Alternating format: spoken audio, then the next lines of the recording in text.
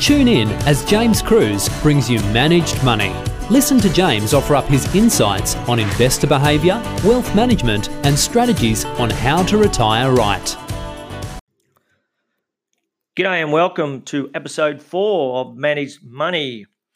Episode 4 being covering off the risk of the share market. This is one of those old chestnuts, which for those financial planners who may be listening, I'm sure you've heard it before. And I guess I just wanted to recap on that just to explain how I discuss the topic of why we need to invest in shares as part of our managed money concept to ensure that a 30-year retirement has every chance of being able to fund all your expenses over that period. So the risk of the share market, this question generally comes up after we've had a good look at their assets.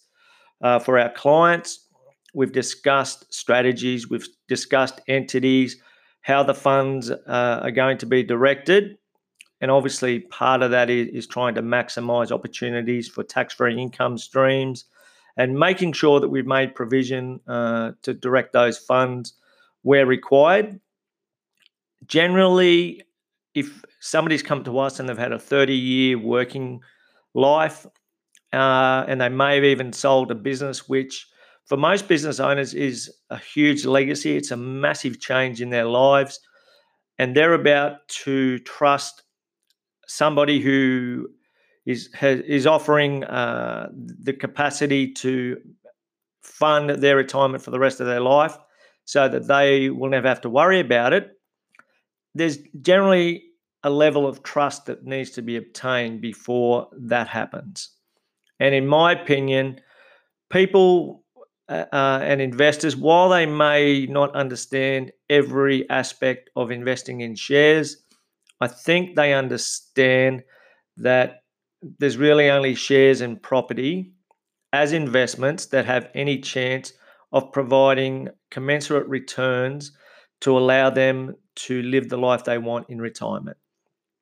The reason that we focus on shares, which includes Australian shares, companies like the banks and Macquarie Bank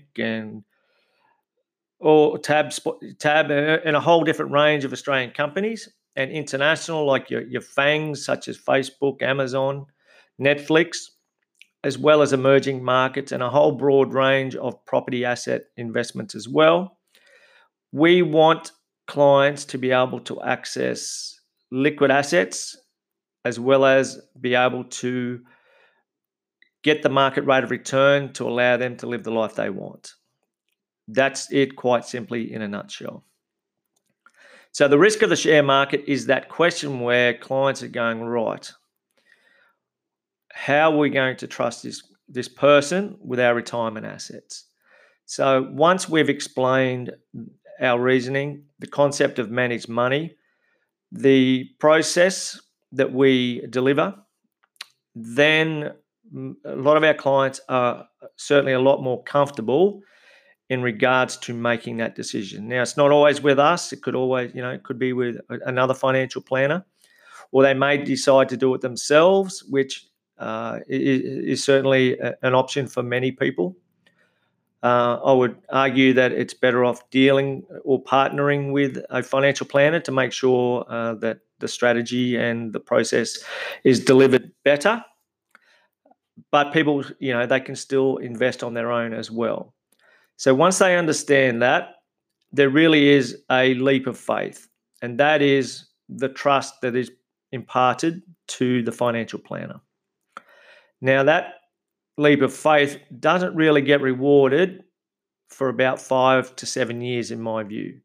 So having done this role for in excess of 20 years, I know the clients where we invested in the tech bust in the early 2000s, they do not care about their share prices. They do not care about the risk of the stock market.